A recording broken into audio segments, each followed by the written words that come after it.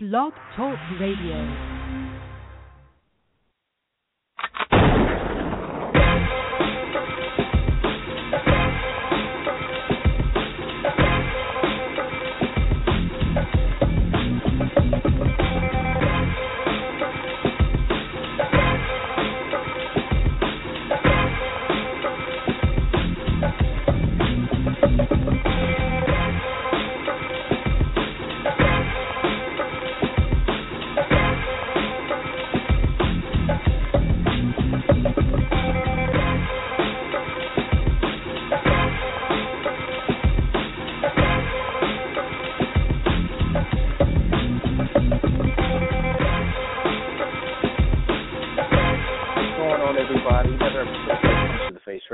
I am your host, Brandon Stubbs.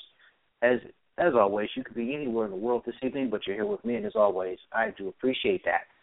Tonight's show, we will be joined by Desmond Green and Cody Pfister of Titan FC as they talk about their upcoming bouts here at Titan FC 31 here next weekend, next Friday, that is, Halloween night on CBS Sports Network.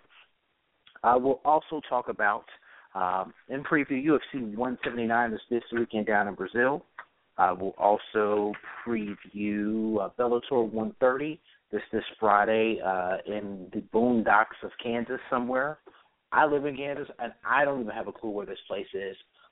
It's really off in the wild somewhere. We'll talk that. We got injuries in the UFC.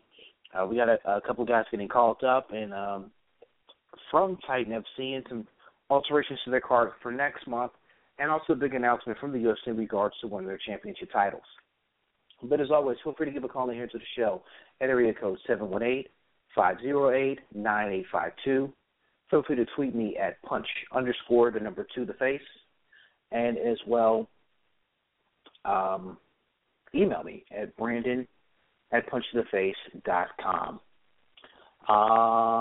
Let's see. Let's start off here with the news of Cain Velasquez is now out of UFC 180 that was here for next month down in Mexico City.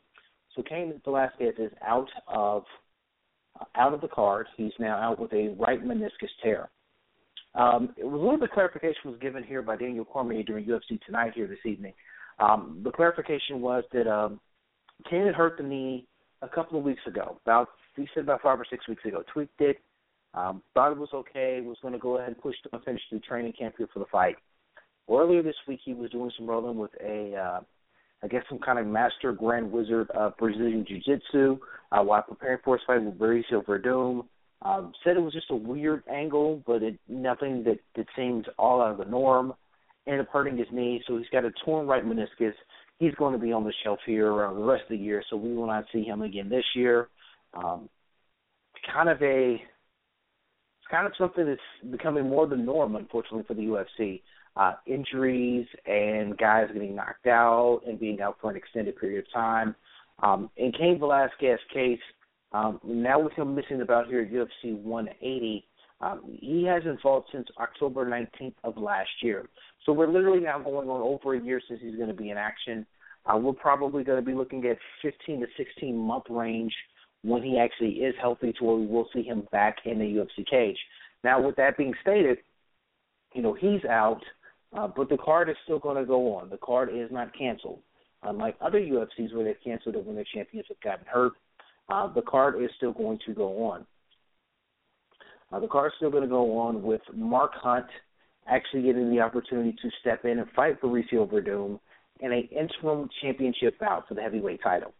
So that's going to be your main event now at UFC 180. It's going to be Mauricio Verdum versus Mark Hunt for the interim heavyweight championship there at UFC 180 down in Mexico.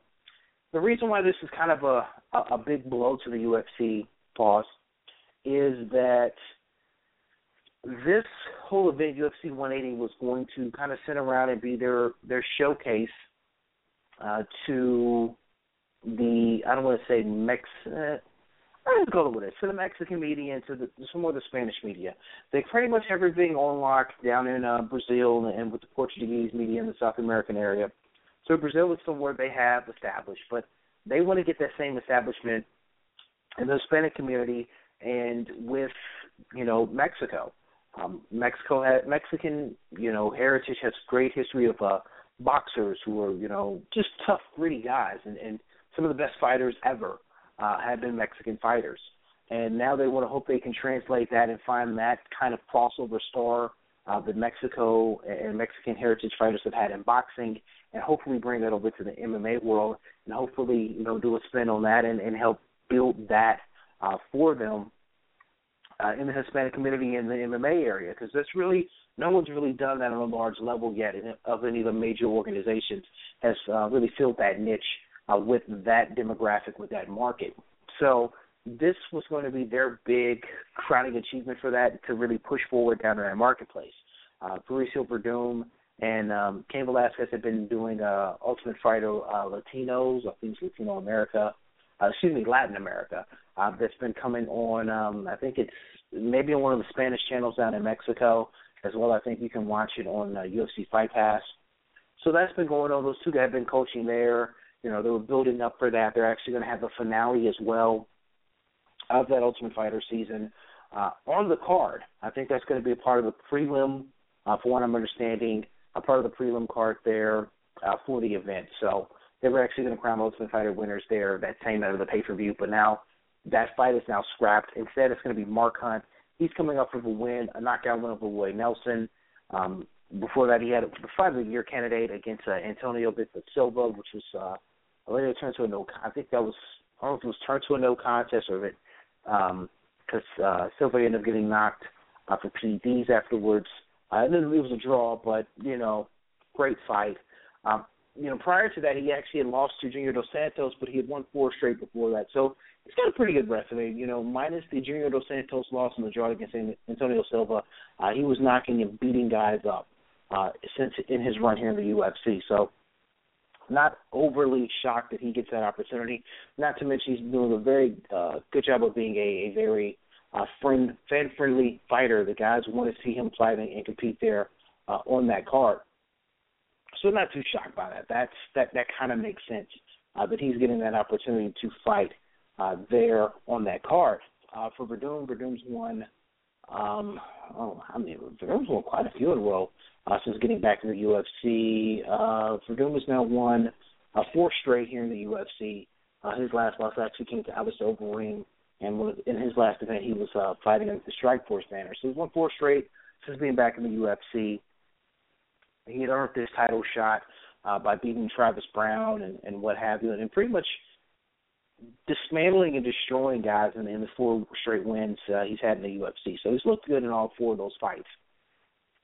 So, kind of a tough break for him. He's still going to fight. He's still going to be able to say he's a UFC heavyweight champion. It's just he'll have to add that interim title to that until he can actually fight Cain Velasquez when Cain Velasquez is actually healthy to fight. But no, folks, that's not the only injury report. They're part of UFC 180. Unfortunately, there's yet another. So,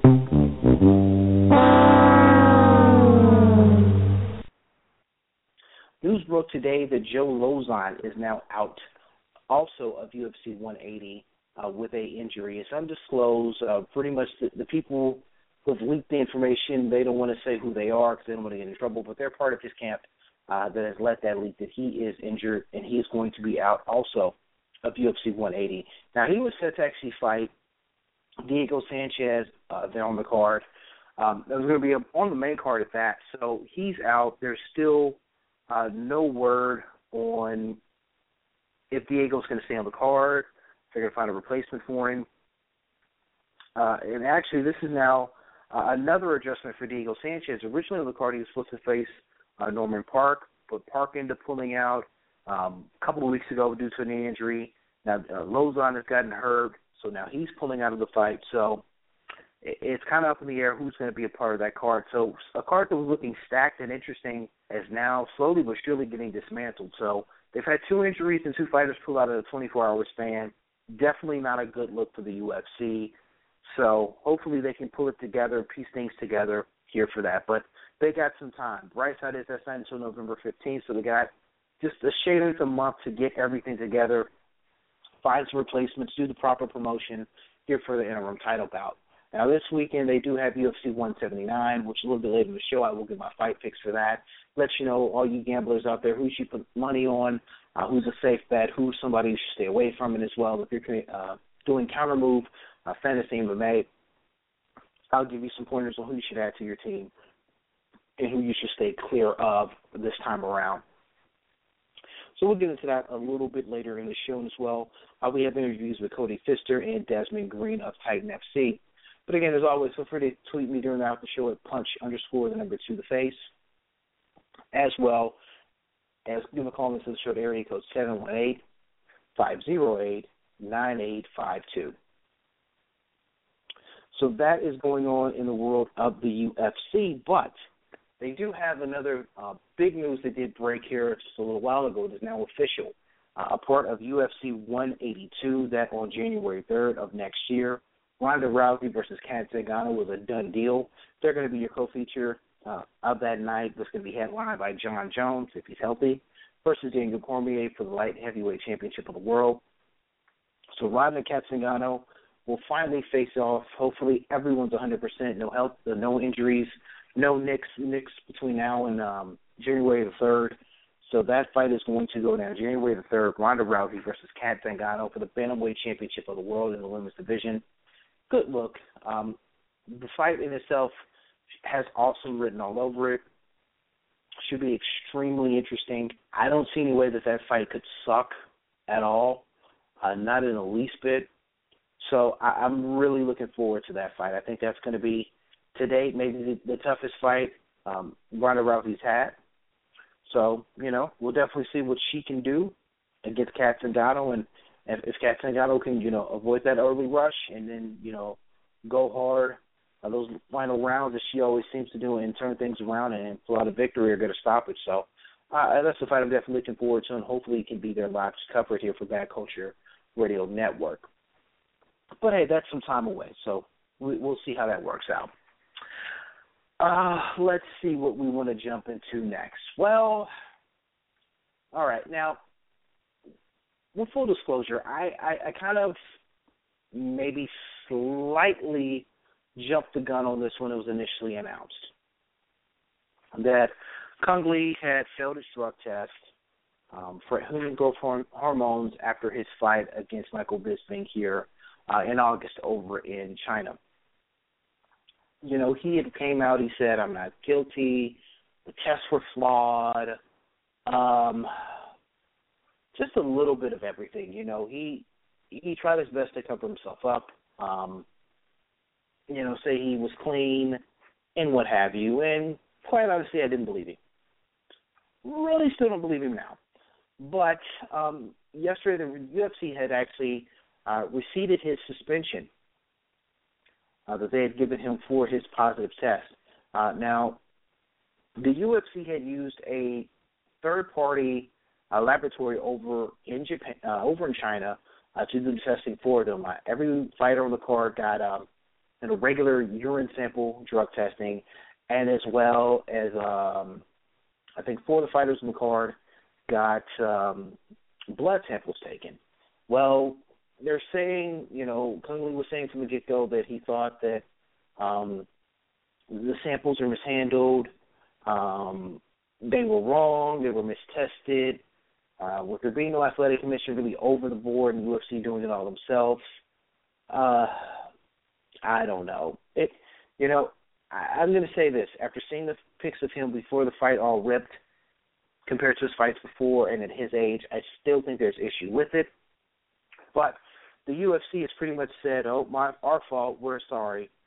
Here's the press release that they released here yesterday to the public. A UFC Fight Night Macau on August 23rd, the UFC contracted with an independent drug laboratory in Hong Kong to perform urinalysis testing on all fighters on the card. Additionally, UFC requested laboratory to test blood samples for 4 fighters for human growth hormones, EOP, and testosterone.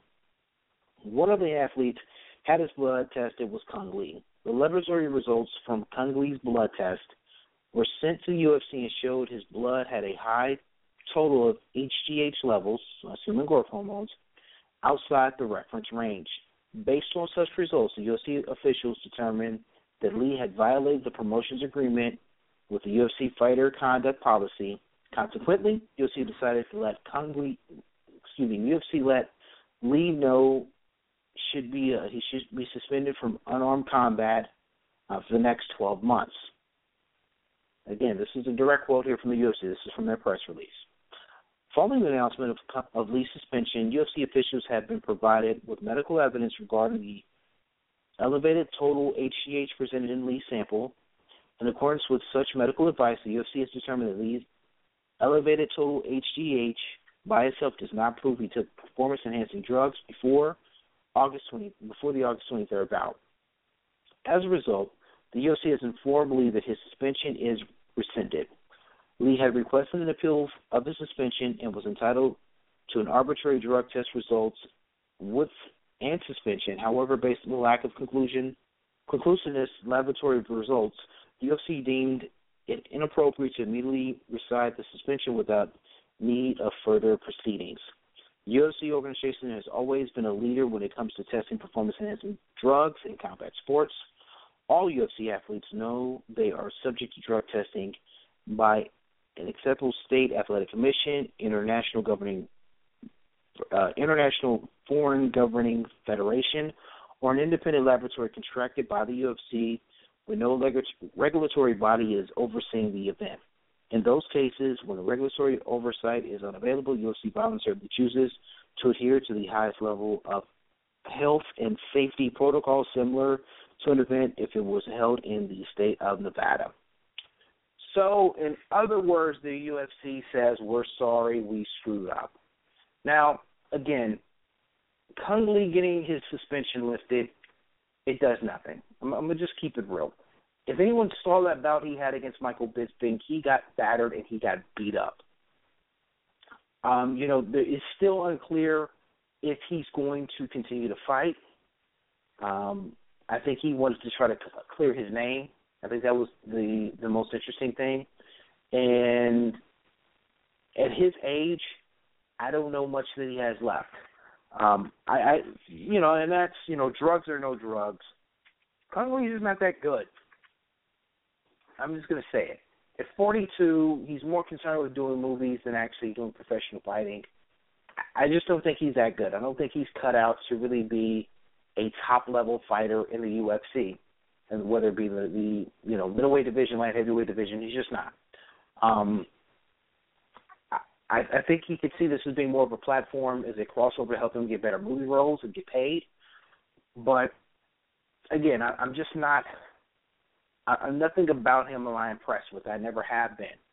His resume does not impress me. He beat a old Frank Shamrock who pretty much ended up breaking his arm when Frank was checking a kick. So that's how he ended up winning that fight. He beat he avenged his first loss against Scott Smith by beating him up. But let's face it, Scott Smith is known for being pretty much a punching bag and somewhat of a journeyman at this point in his career and his life. So that's not all that impressive either. And as far as his UFC career goes, I mean, he won a unanimous decision over Patrick Cote. He beat pretty much a washed Rich Franklin 2 years ago. Rich Franklin's a washed fighter. Let's just be honest there as well. So it's just, his resume is not impressive as far as MMA goes. Kickboxing a little bit different, but we're talking MMA. Not impressive. Not impressive at all. So if he doesn't return back, if he wants to fix his ball and go home and keep doing directed DVD movies, knock himself out, Kung Lee, I don't think MMA really needs you. We won't miss you. Bye.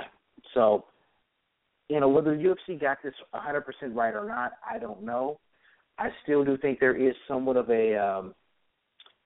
it's got to be somewhat of an asterisk in regards to the test, whether it was taken, the samples were taken wrong or not.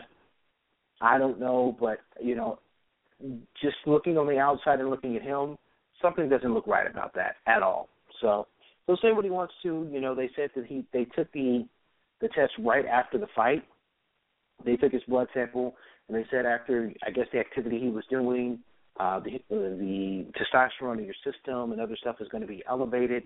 so that would make this test fight. So that was going to be his ground of appealing there. But I do know he also associates with Victor Conti, former owner and head of Balco, which is known for steroids in Major League Baseball and other sports and what have you. So I don't trust him as far as I can throw him. So whatever, Kung Lee, go far, far away. I don't think we really care at this point. So that is that. So Kung Lee's suspension is lifted, but does anybody really care at this point? So there's that. So Kung Lee's now back for whatever that's worth. But somebody else who may be back here soon is Anthony Rumble Johnson. Now, as you all know, UFC pretty much got spooked by some domestic violence accusations against Anthony Rumble Johnson. It actually happened some time ago. It wasn't even actually this year. That after a story that came out, I want to say it was in Bloody Elbow, he had interviewed his mother of his children, said she was assaulted a couple of years back. He stolen a dog from her recently, very, very verbally aggressive towards her. UFC freaked out, and they pretty much suspended him indefinitely. Pretty much took away his opportunity to fight Alexander Gustafsson, which now looks like that may go to Rashad Evans, until they actually got more evidence, had their own independent investigator look into the situation. Well, next week he's actually going to have a civil hearing over these charges. So end of next week he's going to have a civil hearing. I want to say it's in Florida. I think that's where everything is going down at. So hopefully he gets some sort of, I guess, solution or resolution to all these matters. And hopefully if everything goes well, he may get his job back with the UFC. If not, it may also sound like next week the UFC may officially cut him and cut ties with him if the results aren't what they want. So interesting next week for Anthony Rumble Johnson. Wish him the best of luck. At the end of the day, we just want the truth to come out. If it is something he did in error, make sure he's punished for any crime he did commit. But if it's someone just trying to, pull him down, then definitely bring him back, let the truth come out, let the due process handle itself, and, let him fight, let him make a living. So that's that. So he may be coming back here back into the fold here in the coming weeks. So that's that. So that is the news there on him. And speaking of court, can't forget this one. So as you all know, if you've read on backculture.net, if you haven't been to backculture.net, what is wrong with you? Mayhem Miller, Jason Mayhem Miller, as you read a couple of weeks ago, had a long 4-hour standoff in the suburbs of California with these police officers in San Vallejo County, I want to say. The police officers and the SWAT team, before finally, after having this window broke and, hours of tweets, finally went ahead and gave himself up after they broke in and broke a window, and he came out. So he came out, he got arrested, had all that, the court hearings and all that. Well, he had the court hearing this week. So Mayhem is out. He's still tweeting.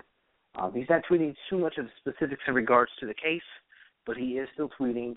Right now he's, facing charges with the original charges of domestic violence and stalking. He's got these charges now against him for the resisting arrest, unable, not cooperating with the officers. So he's got charges stemming from that. So Mayhem Miller is still in the news, still no news about a fight.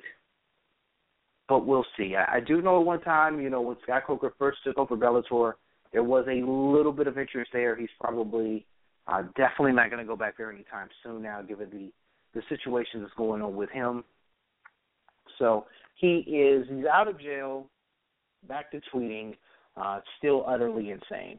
So that is Mayhem Miller there for you. But what can you do?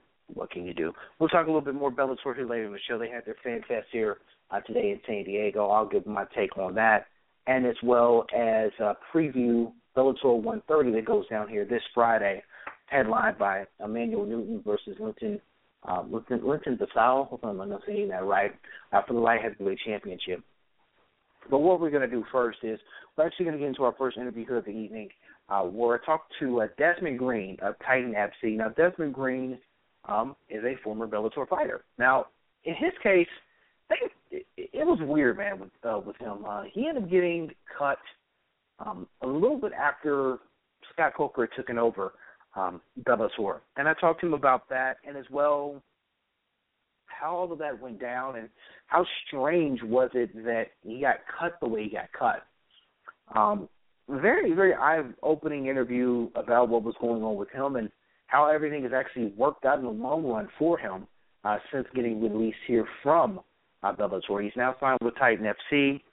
He's going to be the co-feature of the night, co-main against Miguel Torres at 145 pounds. He also talked about that, and I asked him, Miguel Torres is one time looked upon as being the best fighter in the world pound for pound. Now Miguel Torres is completely falling off the map. So he gives his take on that and how to approach a fight like that. But a very interesting and provoking interview here with Desmond Green. So, again, here's my interview with Desmond Green of Titan FC, which, again, you can see him next week on CBS Sports Network. So, Desmond Green here of Titan FC. All right, we're here with Punch to the Face Radio here with Desmond Green. He's going to be part of the co-main event, co-headline of Titan FC 31 here on October 31st, live on CBS Sports Network. Desmond, man, how you doing today? I'm doing good, man. I'm doing good. Just got done sparring earlier.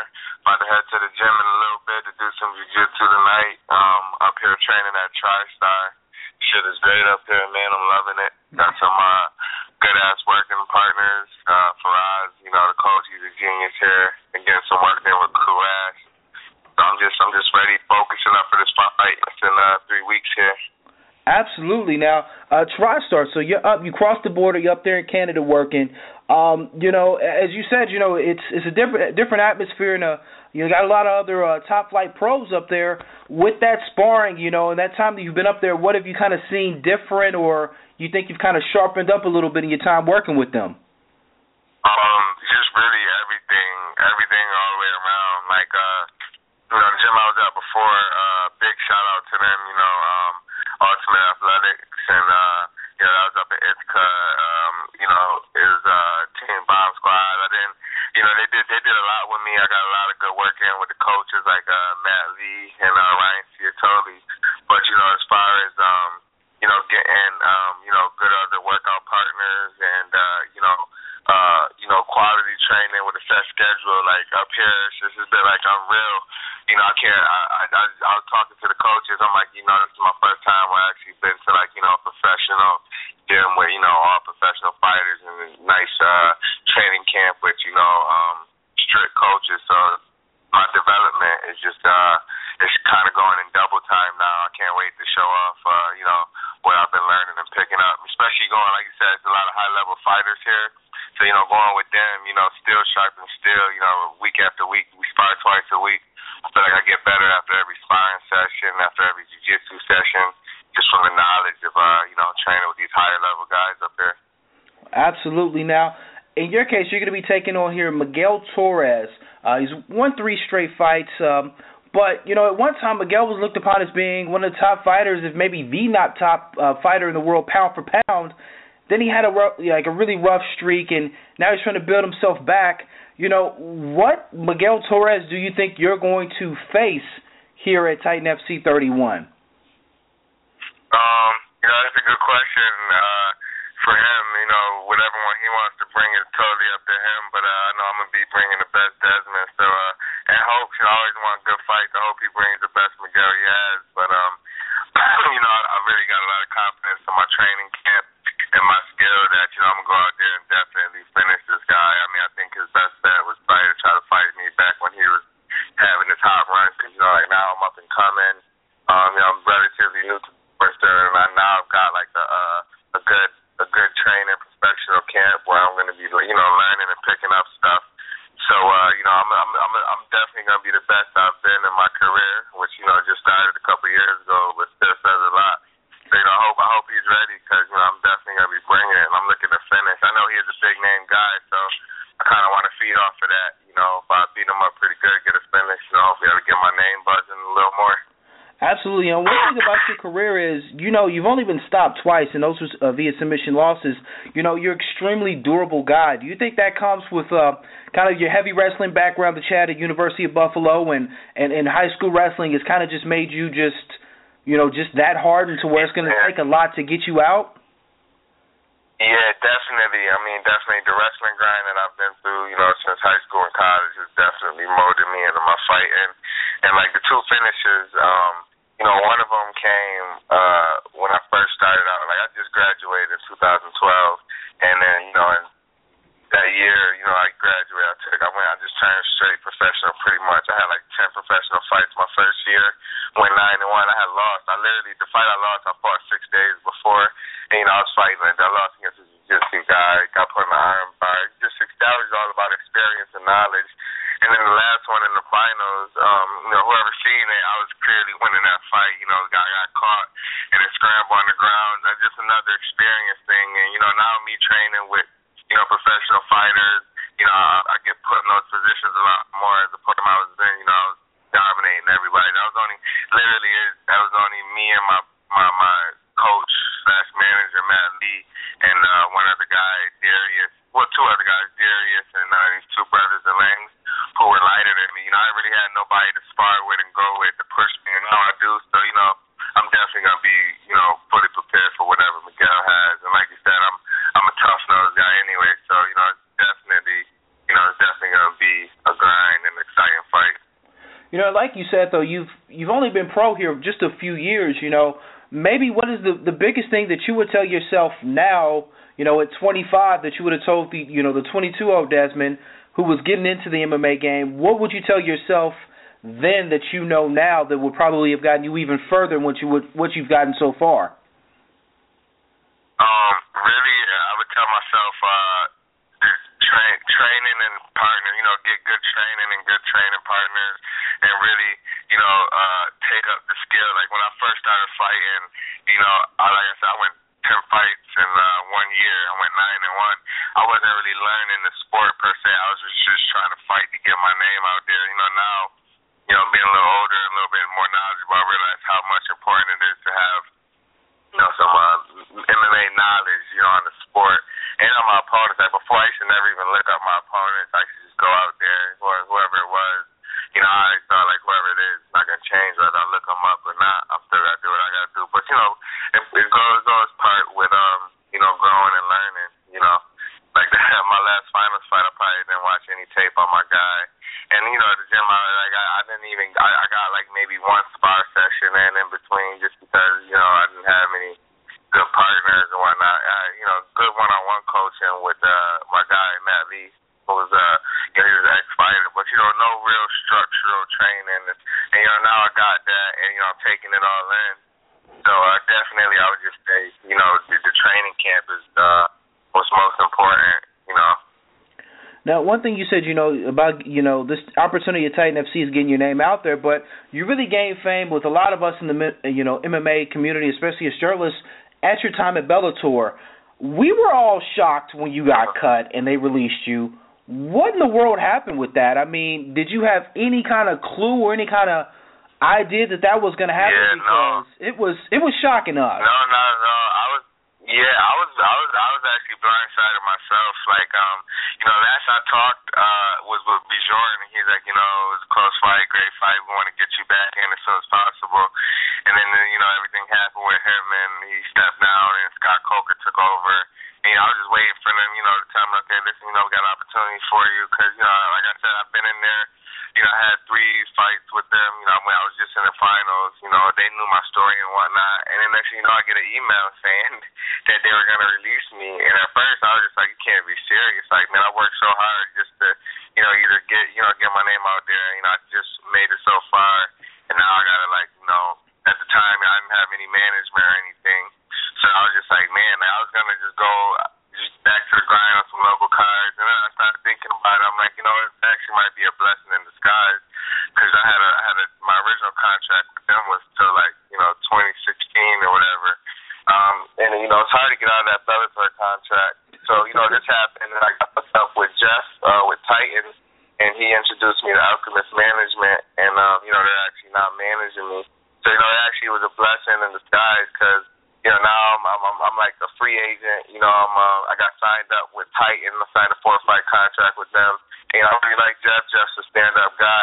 And like I said, he introduced me to Alchemist, so now they're managing me. So, they're actually the ones who introduced me to TriStar, which is, exactly what I needed. I was actually going to be, in the process of finding out which gyms I wanted to move to and whatnot. Because, I knew it was time. I kind of outgrew, my situation, and nobody thought I was going to, I just graduated in 2012, just started fighting at the end of 2012. Nobody thought, within those 2 years I was going to be in the Bellator finals. So, I kind of had to readjust my situation, and everything actually kind of fell in place after, they released me. So, now, my goal always was to get to the UFC, and I know Bellator and UFC aren't necessarily friends. It was going to be a little harder, but now, I feel like it'll be a little better, clearer path, and, with Alchemist, they're real popular with the UFC and in the fight world. And Titan's real cool. Like I said, just a stand-up guy. Me and him got a good relationship. So, with all that, and then me being at TriStar, I think it's only a matter of time, before I actually, I could really, grow now and hopefully get to the UFC.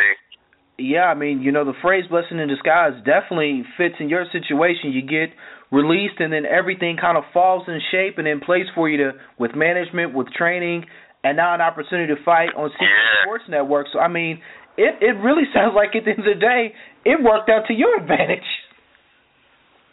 Yeah, it actually did. Like before when I was a Bellator, like I had no manager because I was young and I was just winning fights. So, it's hard to get good management out there, especially like Alchemist. But, at the time, when Bellator released me, I said that my manager kind of was just basically me, and I had an agreement with Bellator, and then my coach, who was the ex-fighter, he was retiring anyway. Because he knew, he's like, you got to get to a better gym, and he kind of knew where it was headed. So, it actually, man, it all worked out. I thank God for that one, definitely. Absolutely, absolutely. Well, Desmond, make sure you give a shout-out to the sponsors, help you prepare and get ready here for the fight on Halloween night. Yeah, right now I'm actually up. I don't even have any sponsors right now. Me and my management team, Alchemist is actually looking for me some sponsors. So a shout out to whoever want to sponsor me. Get in touch with Scott Cuthbert or me online. My Instagram is Predator Toon. My Facebook is Toon Winning. It's TOONWINNIN. Or you can also reach me on Twitter at Predator Toon. That's PREDATOR Toon TOON. I'm open for offers, and that's for my fans too. Hit me up, interact online. Cause I'm open, cool guy. Yeah, absolutely. Sponsors, reach out to him on Twitter, Facebook. Get a hold of Alchemist Management. Sponsor him, and more importantly, not only sponsor him, pay him. I can't stress that enough with these sponsors. Pay the guys. Don't just ask to throw your logo on some shorts and don't cut the check. I got 2 kids. We got a family to support. So, trust me, it's not all going to me. I share the wealth. Right on now. I've been asking all the... Shout out. And before I go, I just want to shout out to my kids, man. My daughter, Sahelia. I love her to death. She's 5. And then I got a son. He's my junior, Desmond Green. He just turned 1 in June. I want to shout out to them. My son's mother was my love. I'm with her right now. My girlfriend, soon-to-be wife, I want to shout out to her, Anna Omeda. And then my mom, all of them. Love my family. Rochester, really. I got so much support in Rochester, man. It's crazy. I love my town. That's what's up, showing love there to the hometown. Now, with you fighting on Halloween, I've been asking all the Titan FC fighters a part of this card, are we going to expect any sort of costume from you or anything like that? Are you going to throw out Snicker bars to the kids as you're walking out to the ring, or is it going to be all business? It'll be all business before. After, I'm all for, signing autographs, talking to the kids. But before, I have a mission at hand. That's just to try to finish them and give my fans an exciting fight. It's all part of the recipe. Absolutely. Again, it's going to be Desmond Green, Miguel Torres. That's your co-main event here for Titan FC 31, live on CBS Sports Network, October 31st, a.k.a. Halloween. Desmond, man, we appreciate you taking our time with us here on Punch to the Face Radio. Best of luck training here in these last couple of weeks leading up here to the fight, and we'll be tuning in and catch you in action. All right, thanks, man. All right, see ya. All right, man, absolutely. Again, thanks for the time. Again, that is Desmond Green there of Titan FC. As you heard him say, which I thought was crazy, he really didn't have established management, really didn't have a really strong camp that he was training out of. But you could see how successful he was underneath the Bellator umbrella, even underneath all of that, minus, a top-notch camp to work with, minus a manager to help you handle your business with sponsorships and contracts. So him getting released from Bellator is actually, hear him telling, like he said, it's a blessing in disguise for him, because him getting hooked up with Alchemist Management, him getting hooked up with Titan FC, him getting hooked up with training up there in Canada at TriStar. So a lot of small things fell in place, but it could have now a big turnaround for him with all of that happening. So best luck to Desmond Green here next Friday night. Again, he's going to be taking on Miguel Torres, and that's in the co-main event there on CBS Sports Network next Friday night, live from the University of South Florida Sundome. Ooh, fancy. That's in Tampa, Florida. Good time to be in Florida. It's still warm there. It's still sunny.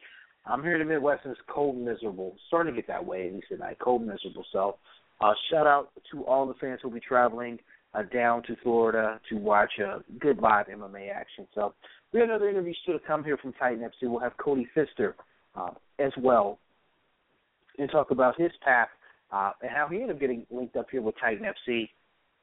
Cody was actually a participant on the Ultimate Fighter season, and he talks about his experience with that and how he's learned to grow as a fighter since all of that went down there for him. We'll get into that here. I think we may do that after break. So we're actually going to take a short break here, and we'll get that set up so we can hear Cody Pfister's interview here with us on Punch the Face Radio. Again, feel free to give a call in here to the show at area code 718-508-9852. Tweet me at punch_2the face. And as well, you can email me or send me your hate mail, which I still do get, at brandon@punchtotheface.com. So I'm going to take a brief break. I will be back, and we will have our interview with Cody Pfister of Titan FC.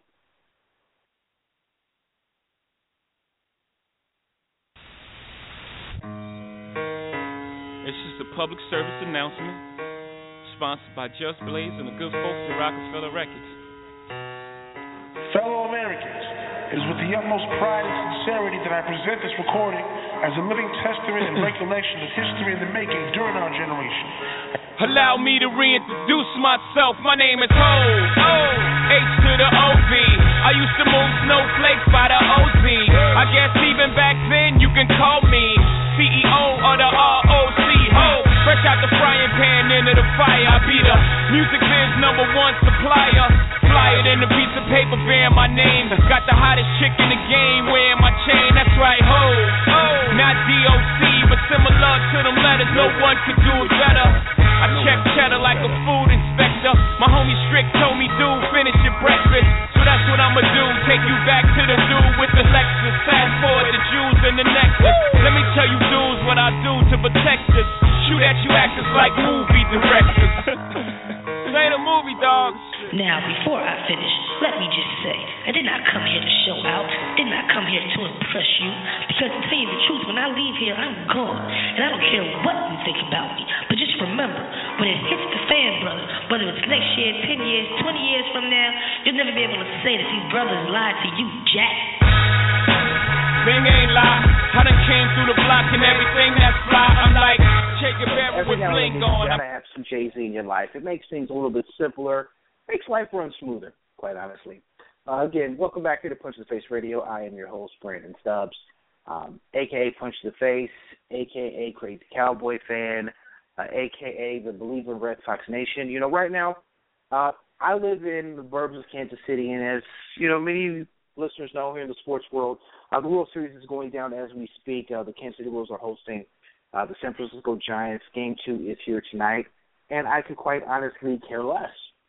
One thing that I've gotten really agitated of over the last couple of days here, and the last couple of weeks since the playoffs have started, I'm getting sick of people saying to me, go Royals, and using hashtags of take the crown. I don't care about your baseball team. I don't.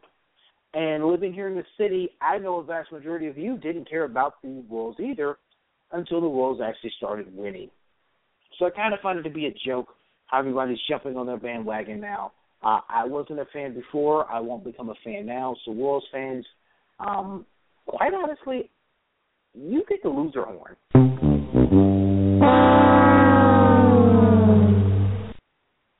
You know, win or lose this series, I just don't like how you're bandwagoning right now.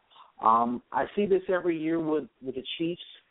This is actually the first time in my life I'm actually being able to see it with the Wolves to this aspect. So, their whole bandwagoning is just agitating to me. But that's neither here nor there. I just wanted to get that off my chest because, quite honestly, it has annoyed the Jesus out of me over the last couple of weeks. So, back to something that's more constructive. Back to MMA. Now, I did an interview with Cody Pfister here last week. It was ahead of him fighting on the Titan FC 31 card. But he's now off the card. Now, we're still going to air the interview. You know, definitely want to get Cody some love and appreciate him taking our time with us. Now, he was actually set to face Dave Crushane here at Titan FC 31. As far as why he's not on there anymore, I don't know. But when I got the official bout sheet here for next Friday's card, I noticed both those gentlemen were off. So maybe they get pushed back to their November 15th card. And not November 15th. It's, I have to pull up the date. But they got Titan FC 32 in November down in Georgia. So maybe that fight gets pushed to there. So I don't know. I'll get some clarification from that. But nevertheless, Cody had actually been a part of a fought in The Ultimate Fighter and didn't make it into the house here. I want to say it was season 15 he was a part of. I didn't make it into the house, but he's definitely grown as a fighter since then. And that's something that, he's still relatively young. The guy's only 24, but still, you can label him almost as a veteran at this point and in this juncture of what he's done in his career. So definitely a shout-out to him for coming on and doing the show. So here is my interview with Cody Pfister here of Titan FC. Punch to the Face Radio here. We're joined by Cody Pfister, who's going to be a part of Titan FC 31, live on CBS Sports Network here on Halloween night, October 31st. How you doing this afternoon, Cody? I'm doing very good. How about yourself? Oh, man, no complaints at all, man. Now, you're getting prepared to face veteran Dave Crushane. First off, what is your early scouting reports and early impressions here of your opponent at Titan FC 31? From everything that I've seen, he looks like he's a pretty well-rounded fighter. He's going to be tough. Definitely, I don't expect any kind of an easy fight. But with that being said, I just don't really see him being able to beat me in any areas of the fight. I want to go out there and just kind of dominate him, I really want to look to prove a point on, Dave Crushane. I haven't lost since I was on The Ultimate Fighter, and, I don't plan on losing again. So I'm going to go out there, prove a point and, hopefully just, go, bring some fireworks, put on a show. Absolutely. Now, one thing about him that he's kind of had the edge over a lot of his opponents here recently is he has a kind of a freakishly long reach. Now, as a fighter, is there any way that is there any kind of special training you do for that, or is that something to where it's kind of hard to gauge until you actually get into the fight and see how your opponent uses their reach advantage? He's got a tough reach, but that's where I would use my wrestling. If he's really getting the upper hand on the reach, I'm just going to take him down. So I'll just, use my tools against his. I really don't see his reach being that big of a factor in the fight. Now, in both of you guys' case, man, you're both riding win streaks, and you both have the knack for getting some stoppages. He's got 3 straight finishes. 2 out of your last 4 have been stoppages. Is there any way that this fight goes the full 3 rounds, or are you thinking it's going to end in a stoppage? I'm sure it's going to end in a stoppage, but who knows, man? We're both warriors, so shit, maybe this guy can give me a run for my money and take me all 3 rounds, but I don't see him, making it too far. No. I plan on, putting him away pretty early, so. Now, speaking of the finish, what goes on in a fighter's mind when you're about to lock that submission on, and you know that you can go for the kill, and you're landing those last few strikes? What's going through your mind when you're on the brink of finishing an opponent? What is your mindset as you're throwing on that submission or you're landing those final blows? It's just kill, kill, kill. Finish the fight and get out of there. Knock his ass out, hit him as hard as you can. Just finish it. Don't allow it to keep going. Finish the fight. If you get the opportunity, take it and get it over with. Just get in and get out as fast as possible with as least amount of damage.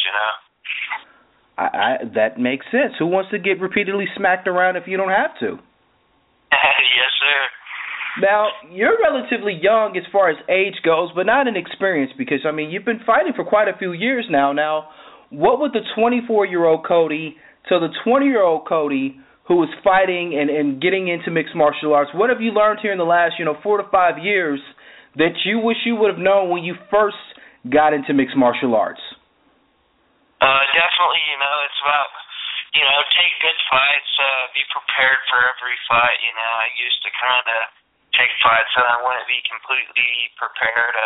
I feel like I'm a much more well-rounded athlete. I wish I could go back and tell myself, watch out for some of the people, being in this game, I've met some sharks, I've had some really horrible managers. I've had some good ones, so just stay away from crappy managers, bad teams and stuff. Just try to get around good people, you know what I mean? And is that hard for a young fighter to actually, decipher it and weed out the bad from the good? Because so often I hear that from fighters who are veterans, and even if they're veterans for 2 or 3 years, that they said when they first started out, they kind of were pointed in the wrong direction from the wrong people who were just trying to use them. Oh, definitely. The first gym that I ever went to was called the MAC, and that gym was a complete joke. My first professional fight was supposed to be against a guy that was 12-1. For, my older manager, to even allow that to be an option for me to fight that guy, I would have gotten the fight except for my blood work didn't come in. But for that to be an option, it's just kind of horrible, I wasn't... nowadays, like back then, I thought I was going to kill the guy, but looking at it now that I've been in the sport for a little bit, the guy was a lot more seasoned than me. He probably would have won the fight, but it's just, you have to have people that guide you in the right direction and help you to make smart choices. Well, I would say. Well, yeah, and I completely understand that. And I got to say, from my history of dealing with the people at Titan FC, you're making a good decision from fighting for them since you're going to be fighting here on October 31st. Now, speaking of which, something I've asked all the Titan FC fighters who are part of this card, you guys are fighting on Halloween night down there in Tampa. Are we going to expect a Halloween costume out of you in a way as you come to the ring ready to fight, or is it going to be all business for you? Oh, it's going to be all business. I'm going to come up, you're going to see a monster come out, but it's going to be, that's going to be me. Now, and with that, excuse me, what is the opportunity here fighting for Titan FC? As you said, you were part of the Ultimate Fighter. Unfortunately, you didn't make it into the house. Now that you're getting this opportunity with Titan, what do you want to prove to those who might have seen you on the show and doubted your skill level? What do you want to prove on this platform to the naysayers and to the critics of Cody Pfister? I just want to prove, that I'm a legit fighter and that I'm here. I'm really looking to make a splash in the MMA, world. My goal is to get in the top 100 by the end of the year. Right now, on a website called Fight Matrix, they have me at 166. They have Dave Crochane at 134. So I'm looking forward to going and knocking him off of his spot. I want to be the best in the world someday. So my goal is just to get to that number 1 spot. Absolutely. Now, who are you training with to help you get prepared here for this bout? Are you still down? Are you down in Texas working with a team down there? No, sir. I'm actually in Boulder, Colorado at the moment. I'm training with Easton. So there's a lot of really tough guys here. We have some great coaching. The jiu-jitsu's off the charts. Muay Thai's off the charts. I get to go to Denver, mix it up with some UFC guys. So I'm in a really good spot. I feel like this is the best camp I've had. Well, absolutely. Now, give a shout-out to the sponsors who are helping you get prepared here and ready for the fight. Heck yeah. Give a shout-out to Barry Christie, Bobby Doobie Motors, Southmouth Wings, Corrupt Clothing, Nearfall, also D&D Mattress. Those guys have always helped me out. You know, my family, my friends, give a shout-out. You know, without God, none of this would be possible. So, you know, just everybody who's helped me out along the way, I really appreciate all of them. Absolutely. And where can the fans keep tabs with what's going on with you as you're preparing for the fight and then afterwards, you know, Facebook, Instagram, Twitter? I'm on Facebook. I'm going to be getting an Instagram and a Twitter very soon, so they should be able to follow me on that within the next month or so, but definitely Facebook.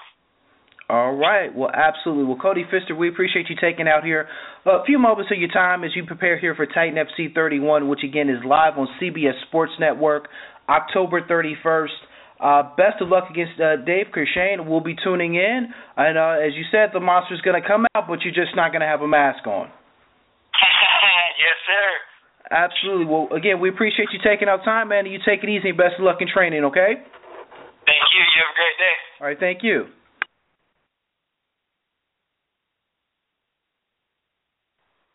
All right. Again, thank you to my guest there, Cody Pfister of Titan FC. Hopefully, like I said, I haven't gotten the official word back why he's now off the card, but hopefully they get him on the card in November. And come next week's show, we will give a full card breakdown, and I will make my picks here for Titan FC 31.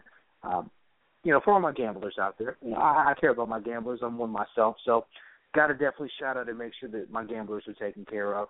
But we will do that here on next week's show.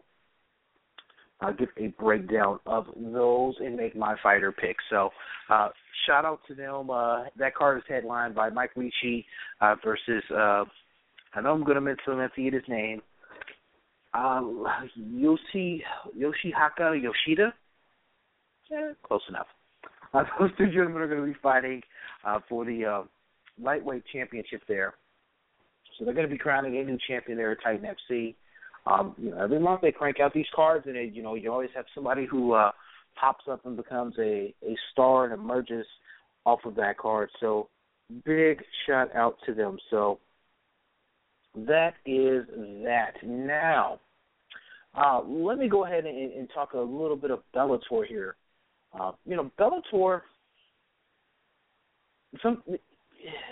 I don't know, I want to say they make me scratch my head sometimes. Sometimes I do a little bit. Here today in San Diego, they had their Fan Fest there in San Diego. Now, on November 15th, they're going to have their big card and their big finale card of the year. From what I'm understanding, this is it. There's no more here in 2014. And then they're going to map out a little bit more in the coming weeks what they're going to do in 2015. So they had their Fan Fest today, which was a bit strange on how it all went down and all the faces that were there. So for starters, it was at Dave & Buster's. Now, Dave & Buster's is a sponsor of Bellator, so, okay, makes sense. I get that. But it didn't hold that many people. It only held, I think, maybe 1,000 or so at once as far as the max capacity goes. So it's not like they could have a lot of people inside of the building. So, you know, that was number one. So it really wasn't as much of a, you know, like a fan fest or an expo like you would have with the UFC or you've seen in other conventions. It was more pretty much just like a walk in line, you know, get this autograph signed and keep it moving. So, you know, it was a good effort for them, but just seemed weird, the whole layout of it. So that's number one. But some of the people there, kind of weird. Now, as we said on last week's show, you know, Royce Gracie, however you enunciate it, is now an official brand ambassador for Bellator. So this is a guy synonymous with MMA, synonymous with the UFC, first ever UFC winner, multiple champion, Hall of Famer with them, never fought in Bellator, was an investor in Bellator, nothing to that degree. He's their brand ambassador. Strange all the way around. So that's that. Randy Couture, who only real appearance there underneath Bellator was with the television show Fight Master that failed, and it was canceled that they never did bring back. So there's that. So he was there. Ken Shamrock, who, again, never fought in Bellator. He was there. King Moldawal, who's actually going to be fighting on the card on November 15th, as well as Michael Chandler were there. All those gentlemen were there. And I want to say there's a few other current Bellator fighters, all a part of the card, who are part of the card or will be or has recently fought the Bellator out there. But it just seemed so strange. Oh, including Tito Ortiz. Can't forget Tito Ortiz. He was there. But it just seemed really strange how that was all set up and how that all went about for Bellator. But they're trying alternative things. They're trying to build that fan base. They're trying to gear up and do different things and think outside the box a little bit and know that they're not going to be able to take down the UFC in one swoop. So got to definitely give them credit for that. They're really trying more of a grassroots approach with their fighters to get them noticed and build that fan base and that core fan base with the MMA community. Something else that Scott Coker had actually said in an interview that, they're going to do, a couple of mega shows every quarter, so where they're going to be kind of more of a stacked card, kind of what you're seeing here in a couple of weeks with Bellator 131. So they're going to have more stacked cards, once a quarter. From what I'm understanding, the preliminary idea is having cards, every 2 weeks, every 3 weeks for Bellator pretty much going forward to where there's still somewhat of you can guarantee when the cards are going to come from them, but they're going to have more time in between shows to kind of build those up, kind of build a buzz about them, and not just back to back to back to where some of these fights fly under the radar. Kind of like this week, you're going to have your one of your champions defending his belt for the second time in a 2-month span, and it's kind of flying under the radar. So, what their next format, what they're going to do with them putting a couple of weeks in between these fights is going to prevent that from happening. So that's one thing Scott Coker had said. As well, another interesting tidbit he had said with certain markets that he had planned on doing shows at, especially when he does these big shows here once per quarter. He said St. Louis is a marketplace he's looking at. He's also looking at going back to Connecticut. I want to say it was the Mohegan Sun. This pretty much became a big place for them to fight at up there in Bellator even prior to him taking over. But he wanted to bring into St. Louis. He also mentioned doing San Jose. That was the former home of Strike Force. So obviously he's got connections up there to can make that happen. And San Diego. And he said, pretty much anywhere in the San Diego area, they want to do a show because that's going to help build them that Southern California fan base. So, interesting tidbits from them and what they are trying to build towards. Like I said, there will be more details in the coming weeks exactly on what they're going to do with those events come next year and how they're going to actually map those out. But the one thing that he did say is if they're going to do what he called tent pole, which is going to be like the big, a big fight or big card each quarter, but they're going to still have fights, throughout then. So, like I said, initially I'm hearing every 2 to 3 weeks you're going to have a card and then a big one here at the end of each quarter. So it will be interesting. It will be definitely interesting to see how Bellator works that and what they go forward for on those. But as a whole, with the exception of last week, let me touch on that just a tad bit. Last week's Bellator card. Last week's Bellator card sucked. Okay? Let me make no qualms about that. The card sucked. There was some, the undercard had some okay fights on them and had a couple of finishes. The Martin Brown over Brian Corley that is a Knockout of the Month candidate, so definitely go to punchtheface.com and look at the Knockout of the Month candidates. That is one on there, and it is pretty doggone vicious, if you ask me. That was one of maybe the biggest highlight of the night.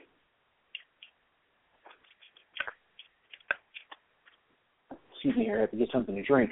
That was the biggest highlight of the night, I personally thought.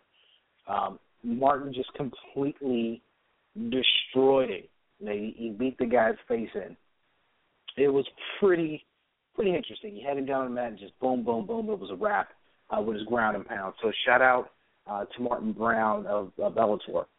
So that was definitely the highlight of the night there.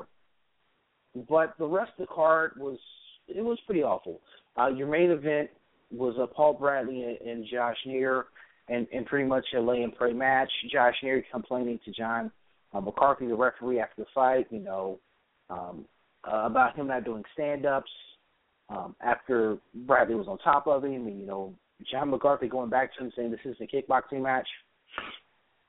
Paul Bradley did what he was supposed to do. He used his wrestling, pretty much null and void, near striking, and won the fight. Was not pretty, was not entertaining. And a catchweight bout, Houston Alexander versus Virgil Swicker. Swicker was actually a late replacement for James Thompson, who was hurt. That fight was awful, ended up being a draw. Then another fight on the undercard, you can definitely go to punchtheface.com and see this. Holly Lawson was actually making her MMA debut. She was a pro boxer. I'm just going to be honest, I never really heard much of her in regards to being a pro boxer. I don't really know how good she was, but it's not really saying much. I'm trying to throw her under the bus, but she was making her debut in MMA, on one of the largest platforms you can do in Bellator. I don't think that was probably the smartest decision, because she got outworked and got embarrassed by her opponent. Her opponent literally mocked her.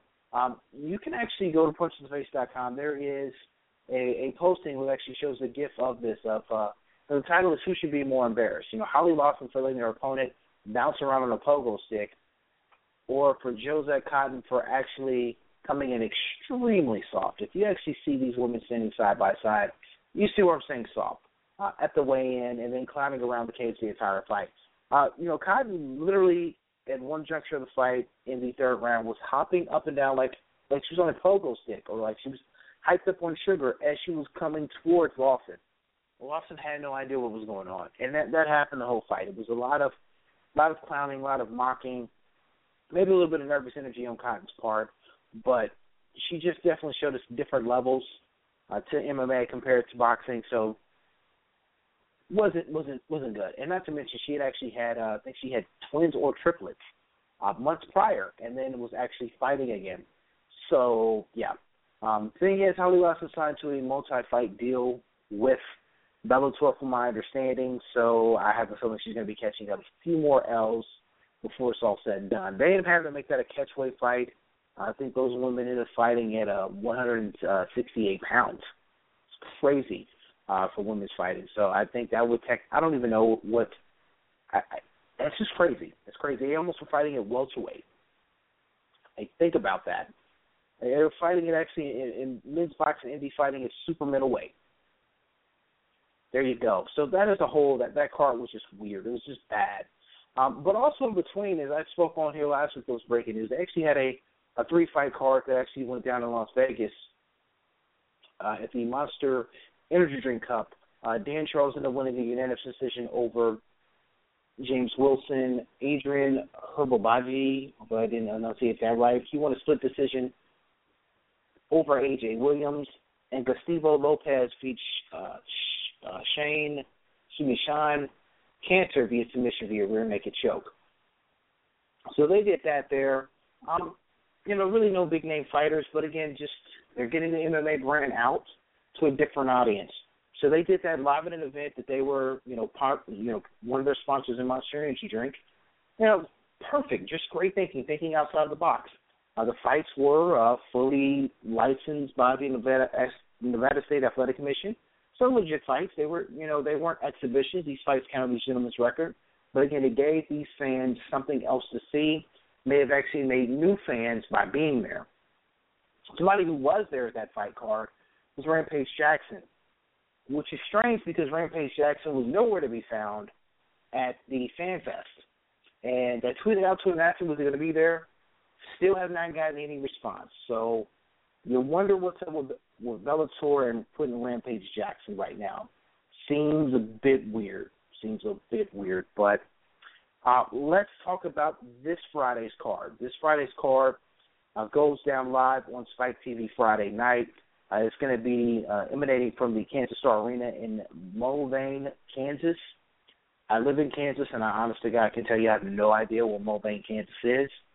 It's a nice arena, but I honestly have no clue where it's at. I'm not trying to find it. I'm really not. So I think it's like southwest or southeast of Topeka, Kansas, which is still pretty far from me, but I'm not trying to find it. But that's where the card's going to go down, night from the Kansas Star Arena. It's going to be headlined in a light heavyweight championship bout between Emmanuel Newton defending his championship belt against Linton Vassell. Now, again, it's just one of those things to where Emmanuel Newton just pretty much keeps fighting who they put in front of him. And this is one of these instances where Linton is just one of those guys they're putting in front of him now. And Linton's case, he's fought well, and he's fought very well. He's won 3 fights in a row in his Bellator umbrella. His last 3 fights, he signed with him in November of last year. Victorious here over Virgil Swicker in July via rear naked choke. Beat Trevor Carlson also via rear naked choke in March. Beat Matt Jones last year in a unanimous decision win. So he's won that. So he's won 3 fights there in a row under this Bellator. He's actually won 9 fights in a row overall. So he's no chump. Now, he's not beating, world beaters in regards to when you're looking at his record. But, he had a rocky start when he initially started his career over in the UK. But has gotten it together. Has really looked good here underneath the Bellator umbrella. So he's getting the opportunity because there's really, Rampage won the last light heavyweight tournament. Doesn't want to fight Emmanuel because they share a trainer in Antonio McKee, so he doesn't want to fight him. So he's avoiding that fight. So whatever there. So really, Emmanuel's just been fighting whoever they can find in front of him, and he's doing what he's supposed to do. I can't throw criticism to him because it's unfair. He's doing what he should be doing. He's going out and he's fighting gentlemen, and he's winning fights, and he's doing it at the level he should do it at. So you can't knock him. Now, do you want Bellator to find him some name competition? Do you hope he possibly gets Blast or King Mo? Again, it's not King Mo again. If it's time to Blast, whether it's Tito Ortiz, whether it's Stephan Bonner, will he get an actual, name to face, or even, convincing Rampage to take the fight? Will they actually give him a name to face instead of just random guys? Because anymore it's starting to seem like it's random guys. Last time out, Emmanuel Newton was victorious over Joey Beltran in the 3rd round via spinning back fist to defend his belt. That was just last month. That was just September 12th. So he's already literally barely a 6-week turnaround. He's going to be defending his championship again, and that fight was a little bit rough in the 1st round for him to get his timing down and what have you. Because, Beltran's legit. He stayed in there and he hung in as much as he could. So kind of a weird short turnaround for him to take that fight, but this is his 3rd fight here in 2014, oddly enough. So I don't know. As far as this fight goes, Linton definitely has some abilities to get to the ground and get to submissions done. The problem is Emmanuel Newton is kind of a well-rounded guy, and he's a very gritty guy. It's going to take a lot to get him down. We saw that when he fought King Mo. So he has the skill set to where he's going to make it tough. He's not going to make it a pushover for you to get him down to the ground, for you to rough him up, and you be able to put in those submission attempts. So Lynn's going to have to figure out something as far as working his hands and getting the takedown. He's kind of a long guy, so try to use his reach to his advantage. Maybe try to work up a jab to set up the takedown. But he hasn't stopped anyone via punches in quite a few years. So I don't know. I don't know if he really has what it takes there. And really, we see Newton can take a punch. It's going to take a lot to lay Newton down. He got touched a couple of times by Joey Beltran, but he was able to stand up and keep going. Only time he's ever been knocked out was actually in his very first career fight against Brian Ebersol, and that was over 10 years ago. So Newton's got a chin on him. It's going to take a lot to lay him out. I'm just going to go with Emmanuel Newton here. I like Newton for the win. I think he's probably going to struggle the first couple of rounds, and it'll almost be like a replay of the Beltran fight. He's going to have to figure out his timing. He's going to have to figure out Litton's range, and to actually figure that out, to get the takedown, to land a spinning kick, to land a spinning strike. Quite honestly, I don't think he's going to have to do it much on the striking part. I think he's going to actually literally use his strength and grind out Linton. So I like Emmanuel Newton to retain his title, go into next year, and just pretty much he's going to be waiting to see what they do with him next. See if you never know, if they sign a free agent, if they if Alexander Slemenko decides he wants to go to light heavyweight permanently, or who knows. But he's going to be sitting and waiting here until next year, until things kind of clear themselves out and they find a distinct number one contender for him. But that's who I like. I like Emmanuel Newton to win there and defend his championship belt there at Bellator. Also on the card, again, they got Bobby Lashley. Bobby Lashley's actually part of, he's actually the co-main, as crazy as that sounds, here on the card.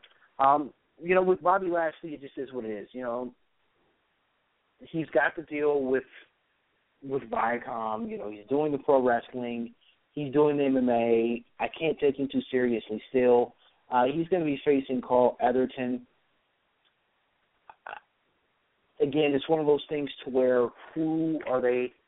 The heavyweight division for Bellator is extremely thin. I think that goes without saying. Anyone with two eyes is very aware of that. So it's not like that's anything new to anyone. So it's a very thin division. For Carl Atherton, he's one of those guys. He's from the UK. Fought a lot of his fights, pretty much all of his fights over in the UK, except here. Fought for Bellator last year. So he's 9-0. He's looks the part, muscles, shaved head, tattoos, but he's also 39.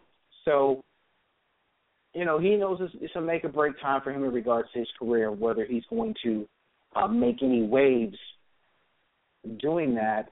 Doing it in MMA and then making waves here in the States for that. Because, Bobby Lashley himself is no spring chicken at age. Bobby's like 36 or 37 himself. So, 38, excuse me. So, he's no spring chicken. Both these guys know, this is here for the taking as far as things go. As long as you keep winning, they're going to get an opportunity to actually fight and possibly fight for Bellator Heavyweight Championship here soon. So, he just fought on September 5th, so he is getting a 6-week turnaround to fight. He fought Josh Burns, won via rear naked choke in the second round. Still nothing overly impressive about Bobby Lashley as an MMA fighter. Is he looking better each time out? Sure, but that's not saying a whole hell of a lot. Now, I don't know much about Carl Ellington. I will openly admit that. But I will say this. If he can avoid the takedown, if he can drag Lashley into the third round, he's got a chance. With that being said, I don't know what Carl's cardio game is. He's only fought 9 career fights to this point. No fights here this year.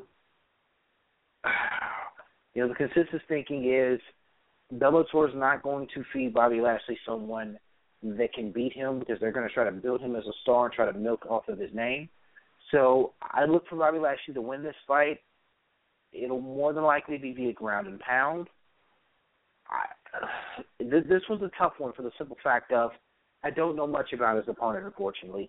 And with his opponent not fighting at all here in 2014, that makes it even more difficult. So I got Bobby Lashley here.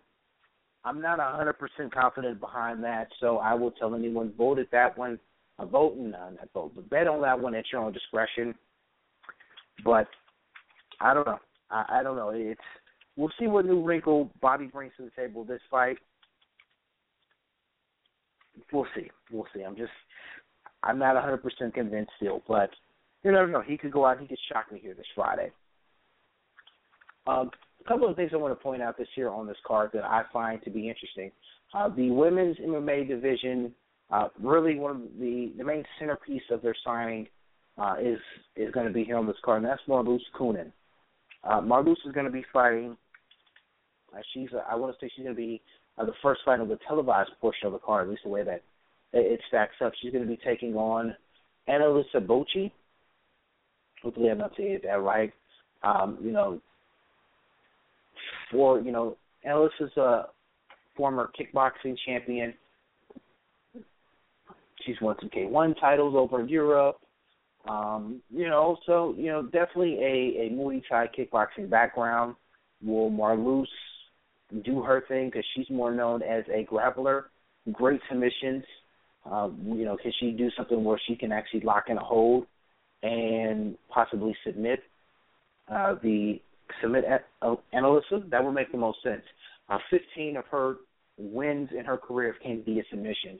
So she can win fights. Now, the thing is, we haven't seen Marloes in over a year. She ended up resigning with Invicta FC after her loss here last summer, July of 2013 against Chris Cyborg, and it was a very brutal fight for her. I was actually live there in the arena when that happened. Did not look good in that fight at all. She seemed very much overmatched. It just seems here as of late, when she steps up in competition, she does seem to lose. Looking at Marloes' career resume and some of the fights that she's lost, the people she's lost against are, top flight fighters, Like I said, Chris Cyborg here last year, Miesha Tate. She's lost against Cyborg when they fought over in Strikeforce. Roxanne Modafferi, Erin Tughill. She's fought like good fighters and lost against them. So when she stepped up, she struggled. This one won't be a struggle for her. With her fighting someone with a kickboxing background, it's going to be fairly simple. Marloes is actually a naturally strong and big woman. Seeing her in person, all jokes aside, she could hold of you, get you down, and just out-grapple you. So I like her chances here. As long as she doesn't stand up and bang, she should be able to win this one relatively easy. Quite honestly, her submission game, it's one of the best in women's MMA today. I think it's going to be smart for her to actually showcase that. So I like Marloes Coenen there. Dave Jensen versus Rick Hahn is kind of a fight that's flying on the radar. Quite honestly, that should be your co-main event of the night, not Bobby Lashley. Dave Jensen's on a tear. Dave has actually won now 6 fights in a row for Bellator since coming over from after the funk of the WEC. He's won 6 fights. Last fight out here last year, that's the thing. Last year, he beat Marcin Held, who is now champion. So go figure. He beat a guy who's champion. And that was his last fight. So he has been on the shelf since then. So he's been injured. He's been on the shelf. Big opportunity for him to make a definite bang, because one would think if Dave Jensen was to win this fight, it would make all the sense in the world to me, quite honestly, that he gets an opportunity to fight, Pitbull. Now, I would see no reason why you can't completely ignore that at this point. Why not give him that opportunity at the lightweight division? Him riding the win streak, with him having the wins he had prior to injury, you got to give him that opportunity, I would say. For Rick Hahn, this is going to be his opportunity to get kind of back at it. He's going to be fighting here, dropping down in weight. He's actually going to be fighting back at lightweight. His previous runs here as of late, at least over the last year and a half, were at the welterweight division, where he lost to Douglas Lima for the vacant welterweight championship earlier this year. He fought the best he could, but Lima was just on another level that night, and he lost that bout. So he's now dropping back down to lightweight and see what he can go in there. He had a good run there at lightweight prior to losing to Michael Chandler, and then he ended up moving up to welterweight, and then he ended up winning the tournament there and losing to Douglas Lima. So, it'll be interesting to see how he looks, the fluctuating in weight and now going back down to lightweight. I think ring rust is going to be an issue for Jensen, but again, Jensen looked so well in his fights prior to the injury that I'm going to go with Dave Jensen and hope that the ring rust isn't an issue. Hopefully he is now 100% healthy. But we shall see. But I like Dave Jensen there to win and get back in the saddle and pretty much stake his claim for a championship bout with Marcin Held here sometime in 2015. Especially if he looks impressive, I think there would be no way they could deny him that fight. Also on the card is local guys who are actually from the Kansas area. Dave Rickles is going to be fighting at lightweight against Davey Ramos. I think that's going to be one of the first fights of the night. Joe Wilk, who's also in the local product, he'll be taking on Ricky Musgrave. Also on the card, Nick Jolly's on the card. He's one of your prelim fights that will be streamed on Bellator.com and as well as SpikeTV.com. So definitely make sure you log in early to catch those bouts, because I think the undercard is actually really solid. A lot of featherweights and lightweights featured in the undercard. So that's how that stacks up here for Bellator on Friday. But, that's kind of the appetizer, if you will, for everyone that's watching MMA this weekend. The main event is UFC 179. That will emanate live from Brazil. That's going to be in Rio de Janeiro, Brazil, this Saturday. Headline in the World Championship bout for the Featherweight Championship in a rematch. Jose Aldo versus Chad Mendes. This fight has been pushed back due to Aldo being injured. It was supposed to happen back in August, and not happening. He ended up getting hurt. So Mendes, instead of taking a fight, said, screw that, I'll just sit out and wait. So he sat out and wait. That's the biggest. This could be the biggest test for Aldo. And let's face it, Aldo has not looked the same. I think I'm sounding a broken record here with Jose Aldo anymore. I want to say I said this here before his bout with Ricardo Ramos, that Jose Aldo hasn't looked like Jose Aldo. He used to be a killer there in the WBC.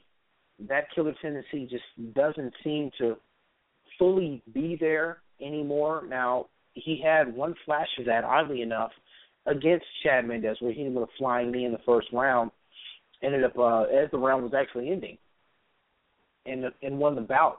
And that flying knee has really resonated with Chad Mendes since then. That's one thing. Mendes has been doing different training. He's obviously working with Dwayne Bain Ludwig and the other guys there at Team Alpha Male up in Northern California. Since that loss to Aldo, he's won 5 straight. 4 of those just came via finishes. The only one that went to a decision was his last fight, December of last year. Mind you, keep that in mind, December of last year, where he had a unanimous decision went over Nick Lynch. So, I don't know. It's been a minute since he's fought, so I kind of wonder if he's going to have any ring rust. At least in Aldo's case, Aldo has fought here in 2014. So, I'm going to go with Jose Aldo here for the simple fact of Jose Aldo is going to be fighting in front of his home country people of Brazil. And him fighting there, he takes pride in that. He takes pride in what he's representing, who he's representing, and what it means, the sport of mixed martial arts, to the people of Brazil. He takes that to heart, and that's a real big deal to him. And the last time he fought out there, that's actually his last stoppage win, was against Chan Sung Jung, who actually had hurting his shoulder, and the fight was a TKO win. Now, Aldo was clearly winning the fight, but that was his last actual stoppage, was here in last August of 2013. But also, it was a very emotional win. If anybody saw that fight, he was glad to be out in the crowd and celebrated with the crowd. He did the same thing when he fought and beat Chad Mendes in Brazil in 2012. So it's a big deal for him out there. That's why I'm going to give the edge to Jose Aldo, and I'm picking him to win. I'm also picking him on my counter moves team. So if anybody does counter moves, definitely this is something you want to have him on your team. I think he's actually going to get a stoppage this time around. I think he's agitated with a lot of things. I think, he's agitated with his pay. He said in some recent interviews, I think he's agitated by Chad Mendes and Team Alpha Male, saying that they have, his camp's card, with him beating Renan Barao. So I think it's a lot of that that's kind of gotten underneath Jose Aldo's skin, to where we may see him go back and having that killer instinct and actually being able to get a finish against Chad Mendes. Aldo's, when he's on, he's a tough guy to beat. But the thing is, can he be on? That's the biggest question. Can he be on, and can he fight at a high level? Really, the only other interesting fight on the card is a fight for really just calling it what it is. The winner of this fight stays relevant in the 205-pound division. The loser is really not relevant. And there's really no better way of saying that, as bad as it may sound. It's the honest truth. Now, in that, we have Glover Teixeira versus Phil Davis. Both of these guys are coming off losses. Glover Teixeira's case, he's coming off of a loss in the World Championship bout against John Jones. And Phil Davis's case, he's coming off a unanimous decision loss to Anthony Johnson, where he got completely dominated and just got embarrassed in that fight. And again, I kind of think this is going to happen. The same thing is going to happen again for Phil Davis in the Anthony Johnson fight that's going to happen here in the Glover Teixeira fight. He's more likely going to get dominated because I don't know if his head's clearly there. Again, here this week, he's already made some comments and talking about John Jones and wanting to beat John Jones. He's tons of fights away from being even on John Jones' radar at this point. You can't start talking about fighting the champ and how he needs an ass whipping when you just lost your last bout. So don't talk about the champion and focus on fighting him when you definitely need to get a W to even be in the conversation. One thing that, the only edge that I give Phil Davis in this regard is his wrestling. Now, if he's able to just wrestle and use his strength, he has a chance. He has a legit chance because he's a world-class wrestler, wrestled in college at Penn State. So we all know he can wrestle. The thing is, I don't believe his striking is going to be up to par with Glover Teixeira. Glover Teixeira is a very heavy-handed man. He knows how to stuff the takedown. Didn't do it well against John Jones. Actually struggling striking against John Jones. So some of the say that's going to be due to the eye poking. That's neither here nor there. But this is going to be an interesting test here for both men. Like I said, a loss here, you're irrelevant in the division. A loss here just really puts you down because a win keeps you still in the conversation with Alexander Gustafsson being the next guy in line. You have Rashad Evans coming back off of injury.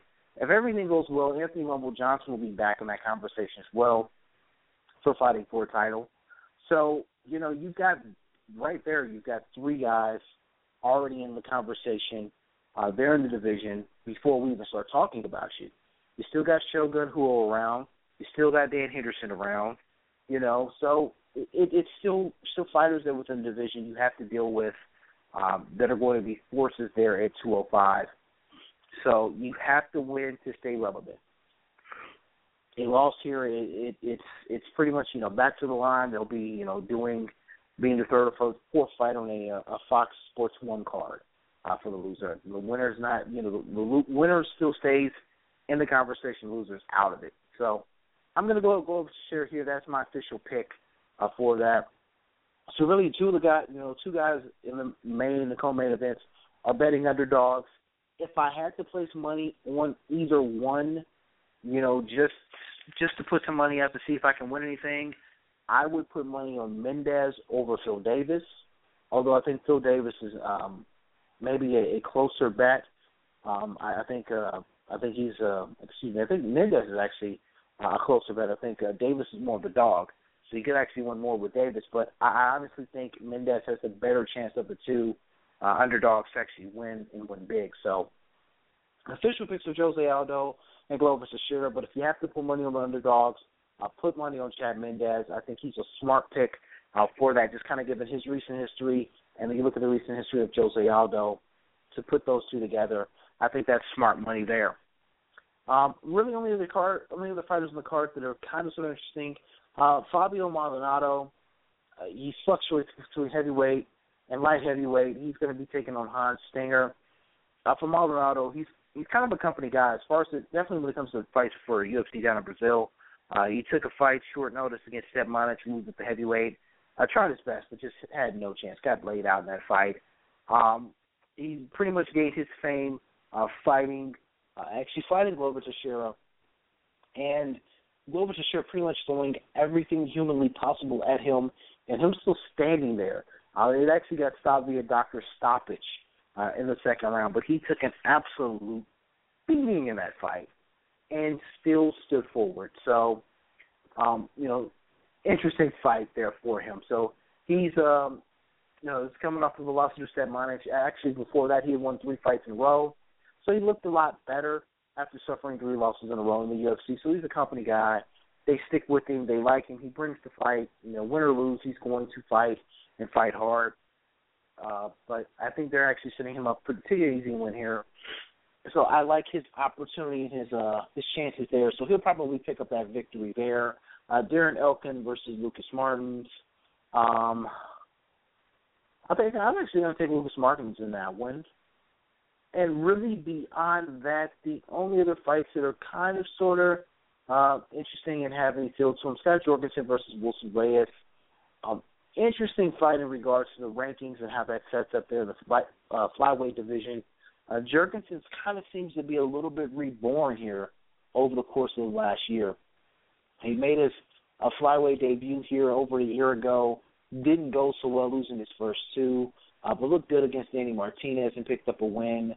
But Wilson Reyes is a solid fighter. I'm going to go with Jorgensen on this one. This is going to be the actual second fight at flyweight for Wilson Reyes. He's a solid fighter, but I'm going to go with Scott Jorgensen there. I think Jorgensen actually would be a good pick as well for the kind of move scenes. I think he's actually going to get a lot of takedowns. I think this is one it's going to go the full 5 rounds. That's not, full 3 rounds. That won't end in a stoppage. Neil Magny versus William Mauricio. Hopefully I'm enunciating that right. Now, for Magny's won a couple of fights from a row. He's actually on a 4-fight win streak. Looked good. He's actually looked a lot better since his UFC debut here last year. We struggled in his first couple of fights, but he's looked a lot better.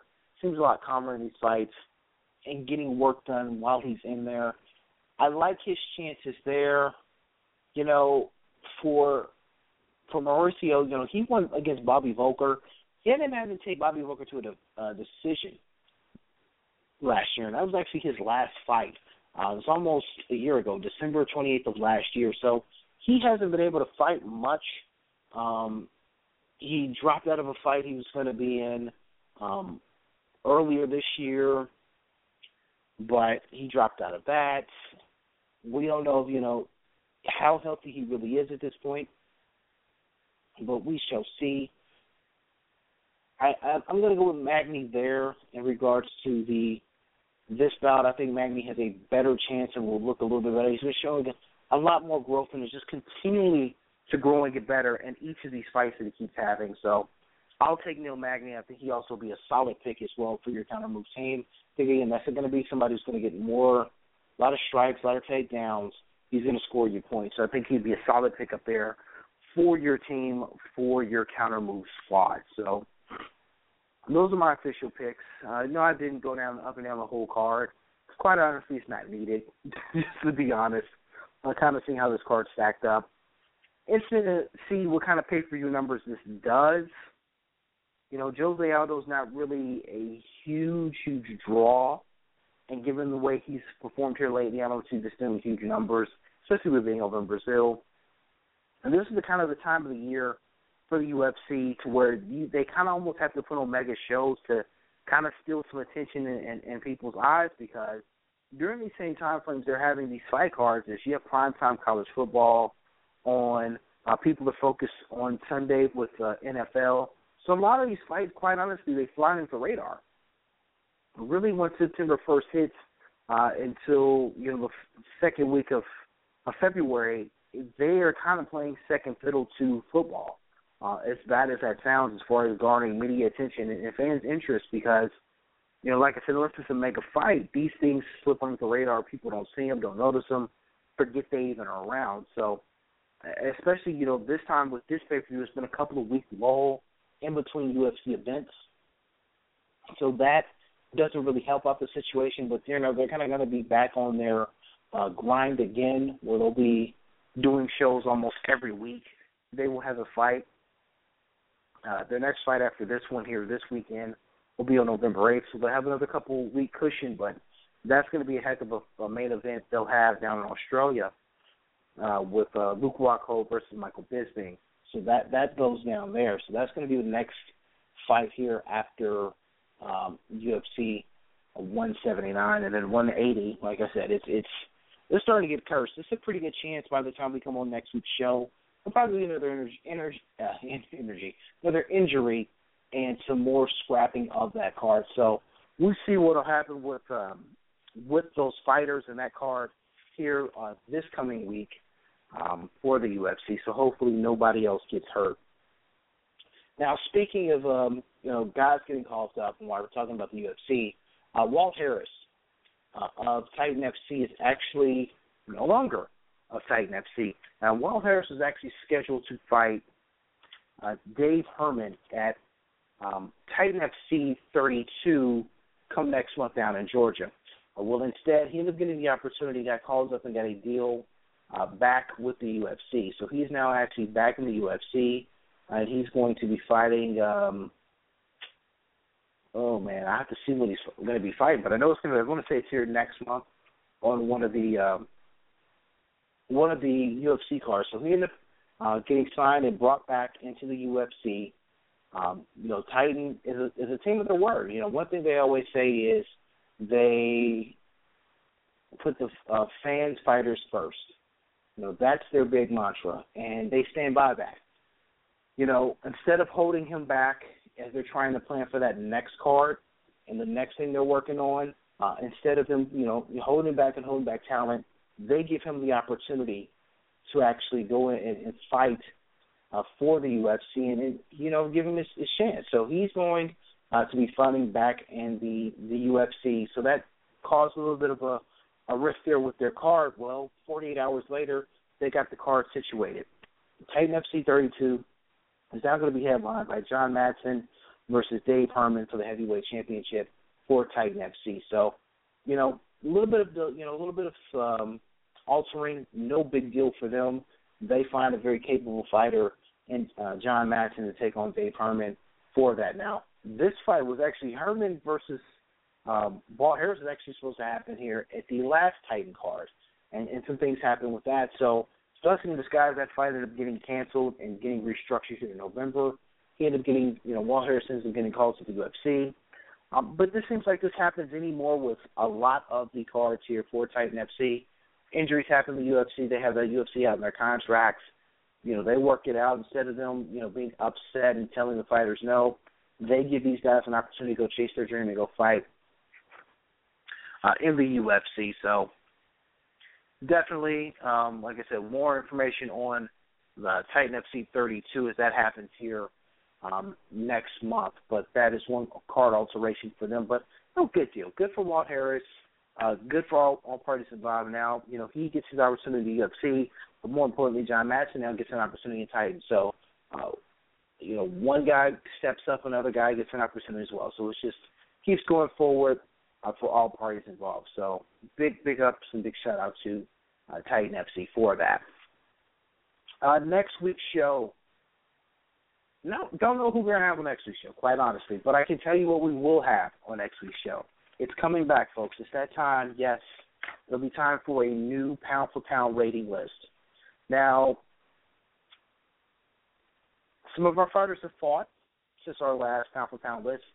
Some of our fighters haven't fought since the last pound-for-pound list. And with that being stated, the pound-for-pound list is going to have a shift and a major riff in it. I'm going to point that out now. I'm probably going to get raked through the coals once I post this, once I read this on air next week. But it can definitely have some movement in it. Just kind of recap, just kind of give you a fair warning of the list on how it read when we did the last list here on July 17th. It went as followed. At number 10, Justin Gaethje at the World Series of Fighting, their current lightweight champion. He was in at number 10. Chris Cyborg was in at number 9, the Invicta featherweight champion. Now could be moving down to 135. We just don't know when. She was at 9. Anthony Pettis was at 8, current lightweight champion for the UFC. Daniel Cormier, number 7, number 1 light heavyweight champion contender. Number 6, number 6 is Chris Weidman, middleweight champion. Number 5, Jose Aldo, current featherweight champion. He'll be fighting here this weekend, so his spot in the lineup could change. Cain Velasquez, UFC heavyweight champion. He was in at 4. Ronda Rousey, bantamweight champion, in at number 3. Demetrius Johnson, dominant flyweight champion. He was in at number 2. And number 1 was John Jones. So John Jones, I can pretty much tell you he's still going to be number 1. But the other 9 slots could shift and could shift dramatically. So we will see what goes on and how all that happens. But next week's show, we will have a new top 10 pound for pound here on Punch to the Face Radio. So I will definitely be sending out tweets throughout the course of the week and over the weekend and even the early part of next week to get people's opinions on who should rank where they think I should look at certain fighters. I think I have even a couple of honorable mentions.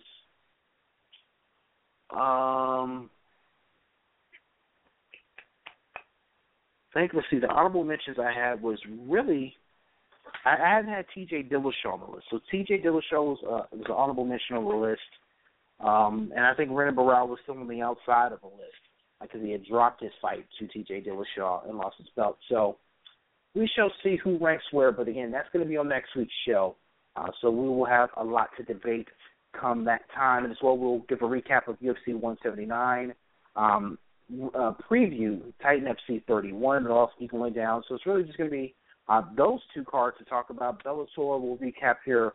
Those who 130. They're actually have a couple of weeks in between their next card. So lightweight, but it's going to be mainly about the new top 10 pound for pound list. So really that is all we got here for this week. Again, we appreciate our guests Desmond Green and Cody Pfister of Titan FC joining us here this evening and talking about their upcoming bouts and what's been going on in their careers and the ups and downs. But we do appreciate them taking our time here with us. As always, man, everybody be safe, be blessed. Make sure you follow me on Twitter, punch_2the face. Send your emails to me in regards to any questions you have in regards to MMA at brandon@punchtotheface.com. And as always, make sure you follow Bad Culture on Twitter. That is the Bad Culture, or badculture.net as well. You'll catch my work, all of our boxing work, and all the other ins and outs in the worlds of sport and pop culture there. And as well, I definitely want your feedback. It's the Knockout of the Month on my site, punchtotheface.com. That's punch2the face.com. We got video up. We've got animated photos up. Definitely let me know who you think should be Knockout of the Month. You can also read the pathetic suicide letter from John Copenhaver, a.k.a. War Machine, who's a failure in life. He failed his suicide last week. Yeah, I know. Sounds mean for me to say that, but he's a failure. But you can actually read his full suicide letter right now on punchtotheface.com. So until next Wednesday, everybody be safe, be blessed. Same time next week, I am out. Due to some violent content, parental discretion is advised. You want to be a monument to physical perfection? You want to be a shrine? You should be. You want to change, right? Oh, you got to change in that fanny pack. Is that what you want? Is that what you want? I don't want to be famous. I just want to be rich. 40 mil with some acres. Make up for my bitch. I don't fuck with these niggas. Stop pretending this shit. I don't want to be famous. Nah, I just want to be rich. I don't want to be famous. Fuck around, be a linen in the family, you're brainless. All in the paper, getting buried by a neighbor while your relatives spending all the money that you gave him. Fuck it, don't save it. Let the boy drown. If he don't flow, guess he wasn't made for it. I'm a nigga, hold it down. Listen in the underground. Popping up because these niggas wanna bring me down. Put your face in the dirt like fourth down. Niggas want test, but we don't never fail. I'm laying low and my day closed. Can't get a fucking meal for the loco without taking photos. Man, these little crazy niggas, I don't wanna be famous. I just wanna be rich. 40 mil with some acres. Make up for my bitch. I don't fuck with these niggas. Stop pretending it.